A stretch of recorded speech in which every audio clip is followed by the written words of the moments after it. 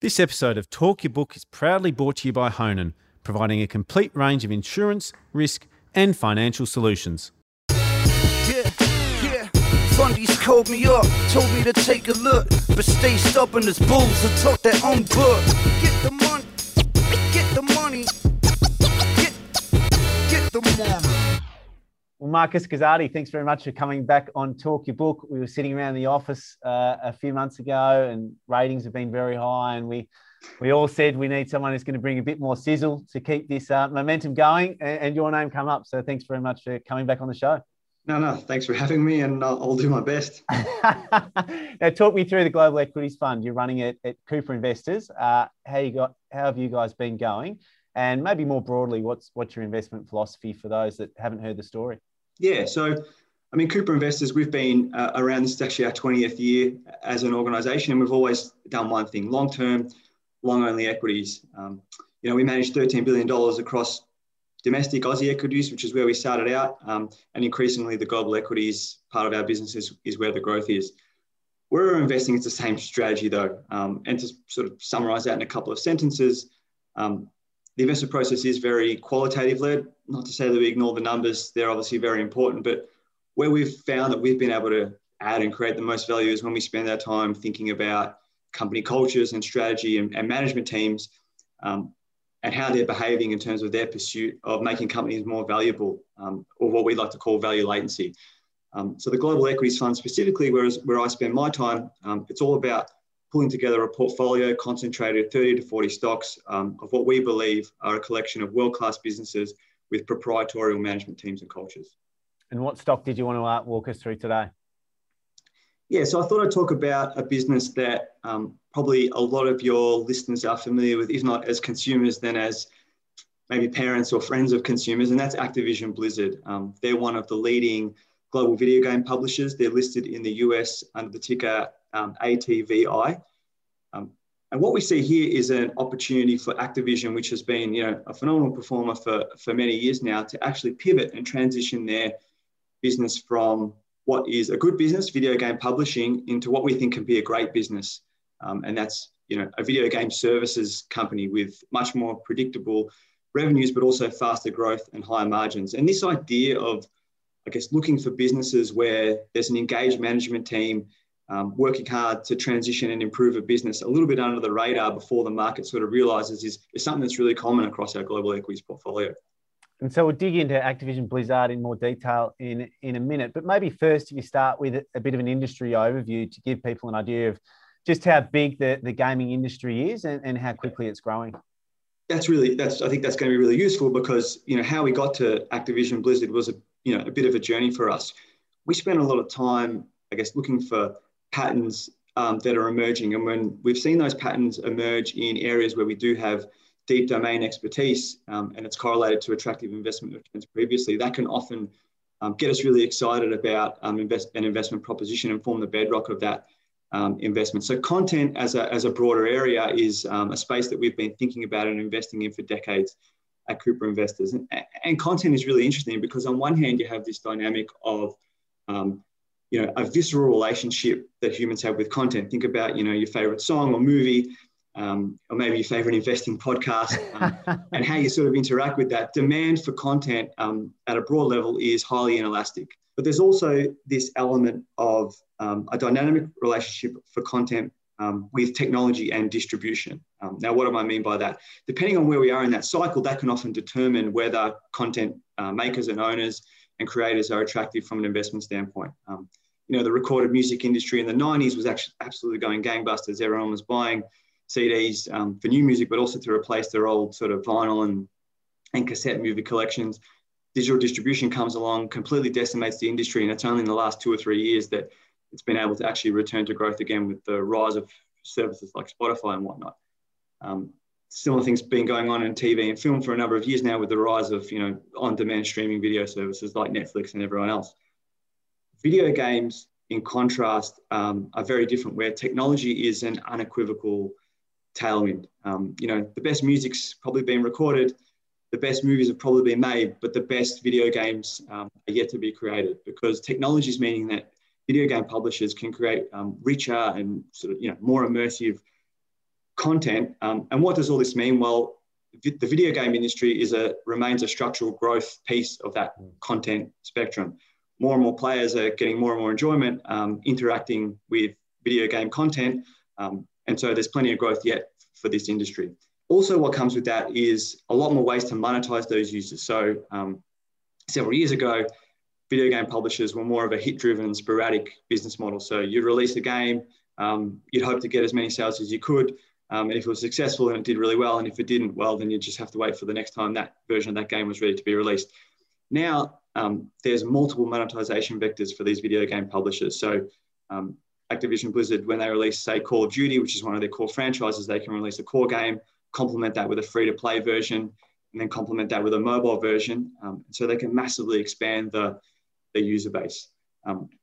We think Activision Blizzard are in a absolutely phenomenal position to sort of pivot their business to really benefit from these strengthening trends in the video game industry. We reckon they have the best collection of gaming IP in the industry. And so the story for them is really double down on the content that they do have and just monetize it across those multiple vectors. Is it a case of a bit of a reflexive feedback loop whereby the more people are on those video games, the more valuable they become because the easier it is to socialize and catch up with people online, and it sort of keeps feeding on itself the more people choose to live in that virtual world? Yeah, that's definitely the case. I mean, we might talk about this later, this concept of the metaverse where people spend, increasing amounts of their time not only playing games, but just going into the video game world to interact, listen to concerts, transact, do various forms of commerce. And so, video games are increasingly becoming not only a place where, maybe you used to sit and play Nintendo in front of the TV for hours on end, and that was, unless your friend was sitting next to you, that was a solo experience. Now with the way, video games are connected over the internet, they're becoming social networks where, many people are spending increasing amount of time interacting with their friends in these, gaming worlds.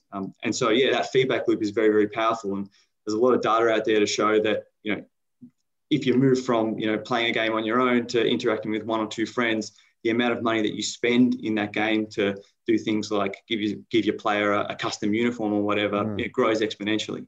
And so it feels like video games are the logical winner from this whole move towards this type of content, but who's potentially losing market share? Like, is sports in the guns? Is this attention that would have been spent at a pub in generations gone by?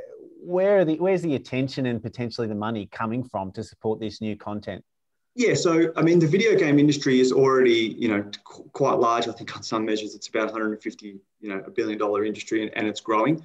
Compare that to music, that's about 70 billion, and I think the film and TV is about 100 billion. So it's already a lot bigger, and it's growing.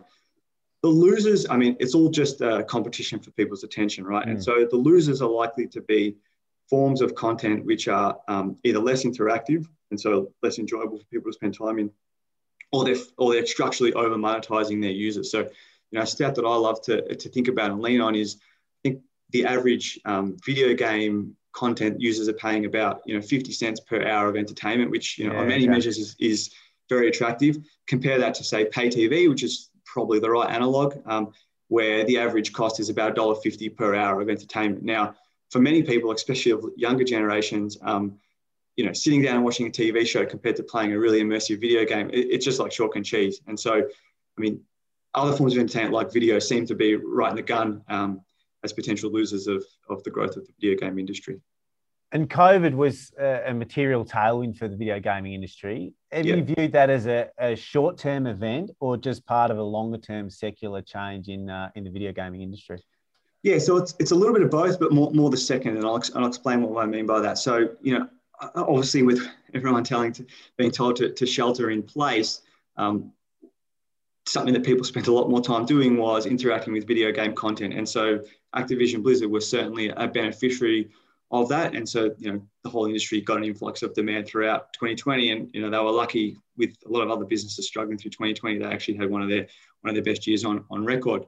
But one thing that I think is being missed, especially as it pertains to Activision Blizzard, is this was the first year where one of their core franchises, Call of Duty, they actually had in the market those multiple vectors of monetization. So they had a core Call of Duty version complemented with a free-to-play version where you monetize players, after they've become engaged and hooked on the game.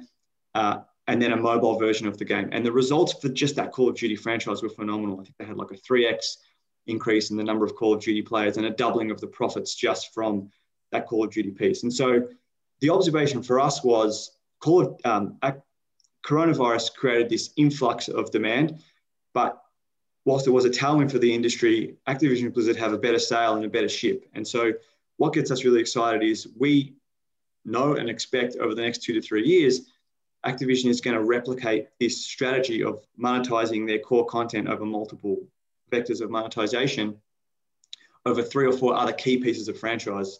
And so when you think about what the earnings power of this business might be if they have the success like they had with Call of Duty, I mean, it'll be significantly higher than it is today. And I know you're huge for the quality of management and the economic moat that builds. Talk me through Bobby Kotick and the job he's doing leading the ship. Yeah, so we certainly do spend a lot of time thinking about management teams at Cooper Investors, and we go into a lot of effort to codify exactly what we're looking for. And as part of that, we classify management teams into one of 3 categories. So family and founder-led businesses, reasonably self-explanatory, deep industry and domain expertise, long-term time horizons in terms of how they think, counter-cyclical capital allocation, almost the benchmark that you want to hold a lot of management teams up against. Next category, owner-operator cultures, look and feel a lot like family and family businesses. They're just technically not, but they've got a phenomenal long-term track record of creating value. And then the last piece is, for us, is specialized focus managers, and they're people with deep domain expertise. We've often invested with them previously, and they've moved over to a company to sort of improve that operating performance. So Bobby Kotick of Activision falls in that owner-operator culture. He's almost a founder, and I'll tell you what I mean by that. So in the early 90s, together with his business partner, Brian Kelly, who's actually the chairman of Activision Blizzard, they acquired a gaming studio for around $400,000. And that gaming studio were basically the foundation assets of what would become Activision Blizzard. So over the subsequent 30 years, through phenomenal operational execution and first-class capital allocation, that $400,000 is basically compounded into what Activision Blizzard is today, a $75 billion leading video game publisher. One of the great track records of value creation that we've ever really seen in content or markets. Now, I think it's worth really double-clicking on that idea of capital allocation, because there's often a lot of skepticism out in the market, and we certainly agree with a lot of it. There's empirical research that proves that a lot of corporate M&A, if it doesn't fail to create value, unfortunately, it destroys value often for shareholders. But the flip side is when you find a manager or a CEO like Bobby Kotick, who, to use a throwaway line, but we actually believe it. I mean, he can see around corners. When you have someone like that allocating capital on behalf of you, it can be hugely value accretive and often underappreciated by the market just because they're jaded by all the poor acquisitions that they've seen in other companies previously. And I think, a really good example of this, and it's almost come full circle, is an acquisition that Activision made about 5 years ago of a business called King Digital. And they're probably most well known as the makers of Candy Crush. So they're experts in mobile game development. And at the time, the feedback and the press and investor skepticism and everyone was saying, what's Bobby done? He's gone and spent $6 billion on this mobile gaming studio. Mobile gaming's a fad. No one's going to be playing Candy Crush in 2 years. But what's actually happened is Bobby's got 2 really important assets from that. He's got a very valuable and persistent earning stream. Might be hard to believe for you and I, but there's still over 200 million people playing Candy Crush on a monthly basis. It's been one of the most successful mobile gaming franchises in history. And he also brought in the skill set to help him on the mobile game development side, because he recognized that increasingly, the fastest growing segment of the video game industry is going to be the mobile portion of the spectrum. And so the opportunity for them to take Call of Duty and over time World of Warcraft, Overwatch, all these much loved console and PC games, put them into the mobile market is going to be a significant upside to users and people engaging with their content. And just to draw a line under that story, in the last few months, Electronic Arts, who are the makers of FIFA and a bunch of other games and another sort of AAA game publisher, they acquired a mobile gaming studio called Glue. We think it's an inferior asset to King. They end up paying 20 times earnings for a worse business. And when Bobby made the acquisition 5 years ago and everyone was laughing at him, he paid less than 10 times earnings. So that really underlines how impactful very savvy capital allocation can be in terms of shareholder returns. And talk me through the numbers. What's the market cap, revenue? What can you see the revenue growing by? Maybe we'll start on there and then get into some return on capital and free cash flow numbers. Yeah, so at the moment, the market cap of Activision Blizzard is sort of $73-74 billion. They generate about $8 billion in revenues, and that grew about 25% last year. Over time, it's been a sort of mid to high single digit grower. We think structurally they can move that up, given all the strong industry tailwinds and the replication of that Call of Duty strategy across some of their other key franchises. Operating profit about $3 billion. That grew significantly last year, close to 50%. So this business is really profitable, mid 30% operating profit margin. Really cash generative, very low capital intensity. So they convert all their accounting profits to free cash flow. Returns on funds employed or whatever measure you want to use, again, really attractive, 25-30%.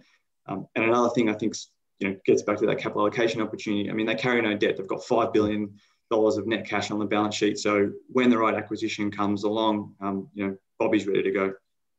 And you mentioned Bobby's ability to see around corners and the idea that it's such a fast growing industry, it's hard to predict where it's going to go.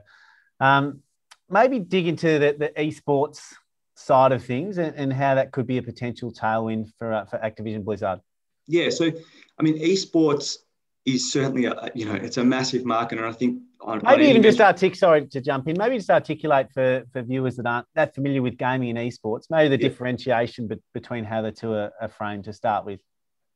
Yeah, so esports is this idea of people playing computer games competitively. I'm not as much of a gamer now as I was when I was a kid, but I reckon if I told my mum, if I do this enough, there's $1 in it, she might have got off my back and not force me to do my homework. But I mean, this is a huge and growing market, this idea of not only people playing competitively, but people who just play the games for leisure purposes, then tuning in and watching these competitive tournaments. It's like, going to watch the grand final of the MCG.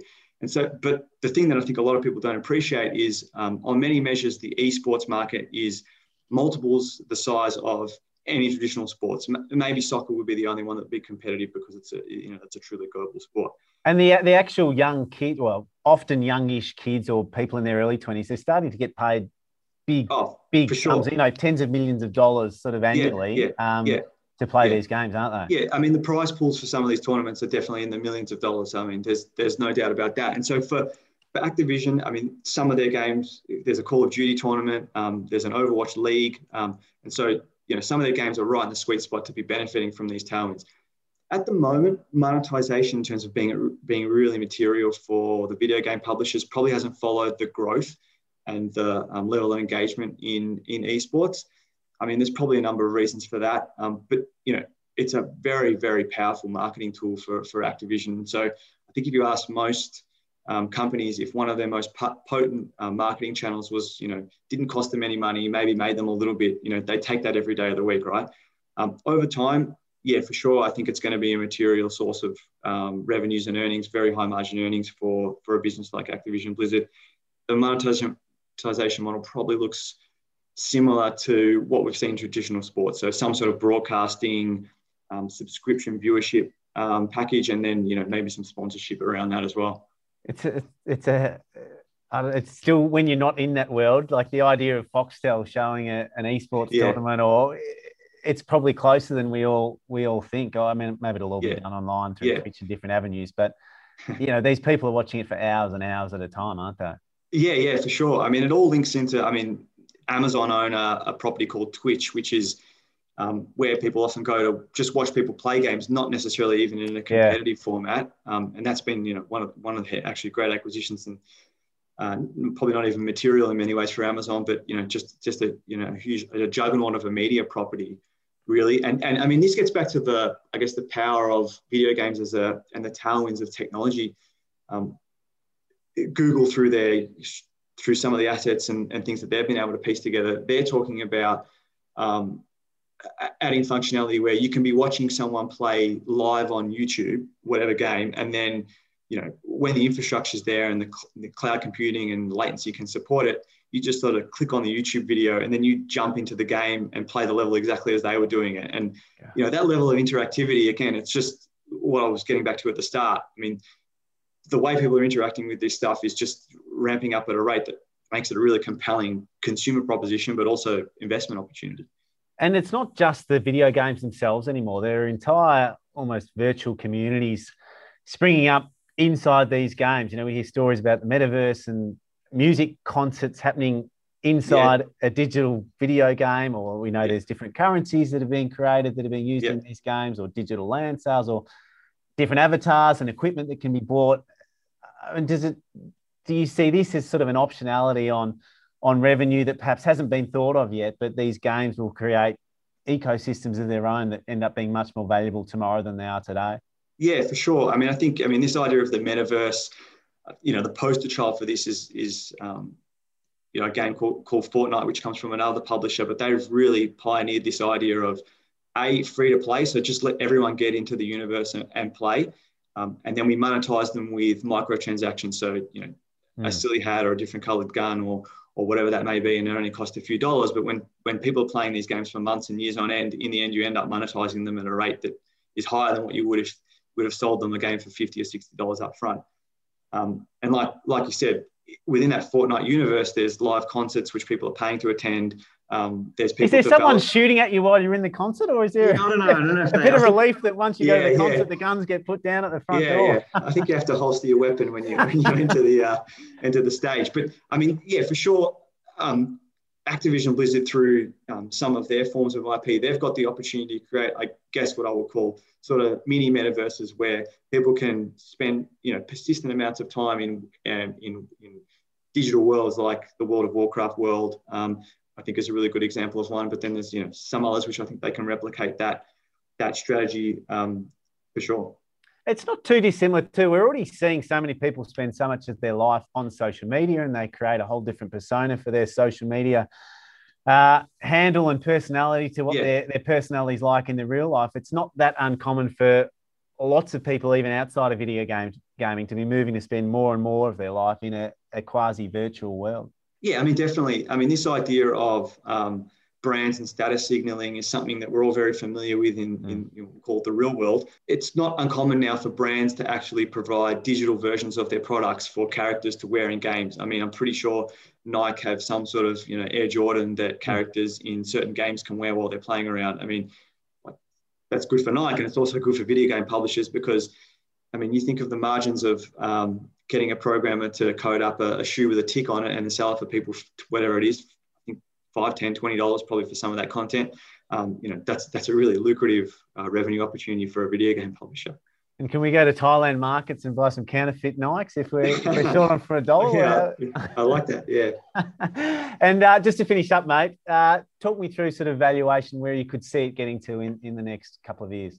Yeah. So when we think of valuation at Cooper Investors, we use this framework of value latency. And so what that really means is we think about what are we paying for the base business today? And so for Activision Blizzard, we reckon we're paying about a market multiple of operating income, which we think is really attractive for a business of this quality, definitely better than the average, say, S&P 500 company. And then the latency is on top. What can management do to significantly enhance the value of this business? And hopefully it's come across through our conversation. The story for Activision Blizzard is monetize your existing IP across these multiple vectors.